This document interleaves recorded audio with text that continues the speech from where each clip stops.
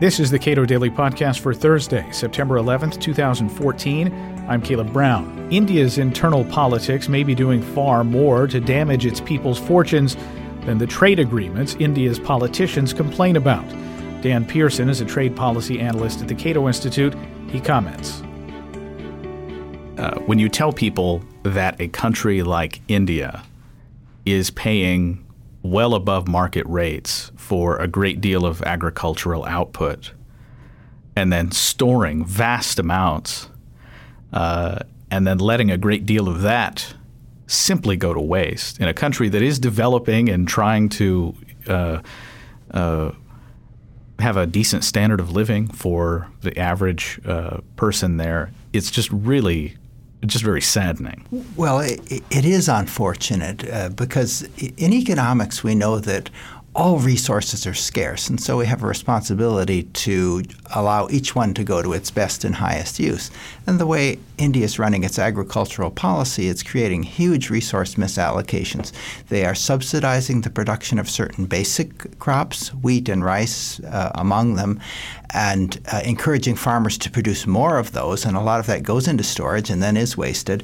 And as a consequence of the farmers producing more of the subsidized crops, they produce less of other things, perhaps fruits and vegetables that people also want to consume. And so you get the government intervention just creating market imbalances that are very unfortunate from India's standpoint.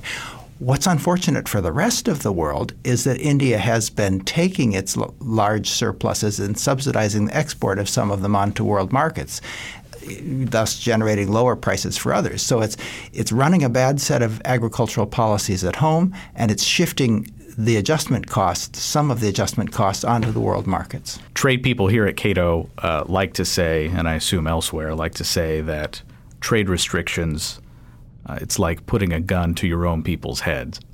And then the response from other countries is to do the same. Right. It's collective lack of intelligence, or one lemming going over the cliff and so all follow. With India, yes, they do have a very robust set of import tariffs that limit agricultural imports. And those are on average, some of the highest bound tariffs in the world. But the real problem at the moment is their domestic production subsidies and their export subsidies, because the import tariffs do conform with India's commitments in the WTO. The export subsidies and the domestic production subsidies most certainly do not.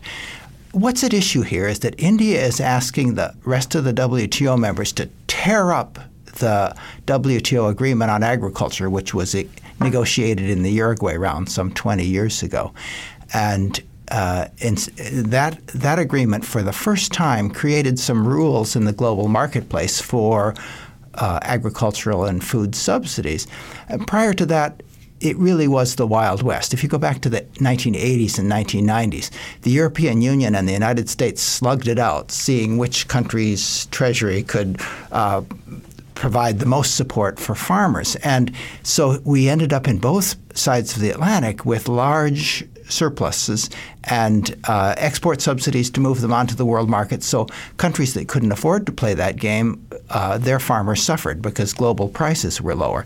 And this insanity was constrained by the Uruguay round agreement. And it was kind of like a down payment with the thought that more negotiation toward reform needed to happen soon. That started in the Doha round, but now that's languished for a dozen years. And so we have still the Uruguay round, which is a useful template for global rules. India, instead of moving forward further toward reform, wants to throw that out the door. It seems like the benefits of liberalizing trade by removing these export subsidies redound a great deal to the benefit of people in India. So I'm wondering why this policy has persisted for so long. I don't pretend to understand India's internal politics, but I think the answer lies there.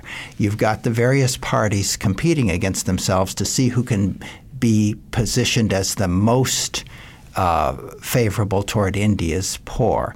I think the Indian government may have conflated the idea of subsidizing agriculture with helping the poor.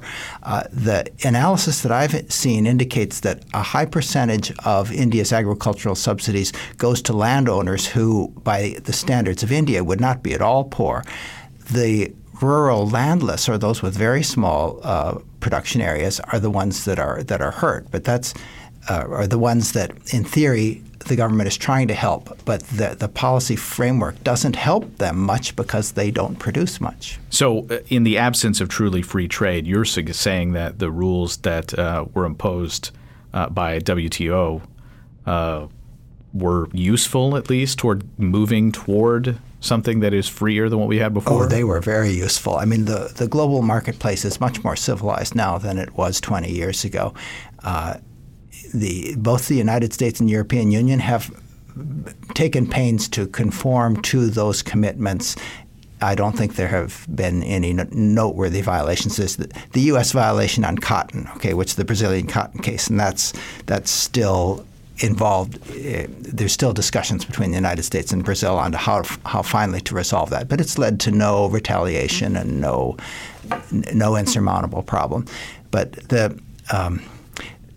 what's happened over the past 20 years is that the developed countries have accepted the restraints.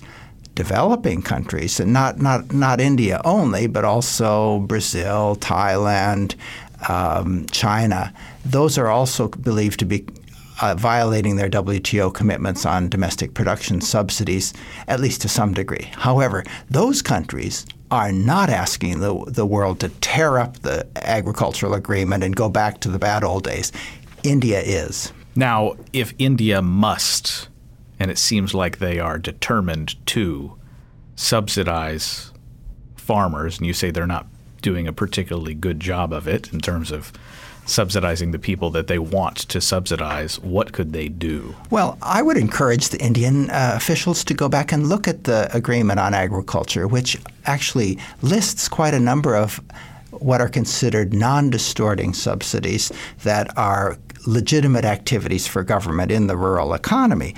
And those include things like programs for agricultural research, pest and disease control, extension services so that farmers have access to the latest and best techniques, marketing and promotion services, infrastructural services, including electricity, roads, bridges, ports, dams, irrigation systems. I mean, there are a lot of really useful things that governments are fully authorized to do under the Uruguay Round Agreement on Agriculture that would create the possibility for more rapid development in India and not have these distorting effects on commodity markets that the current policy regime has.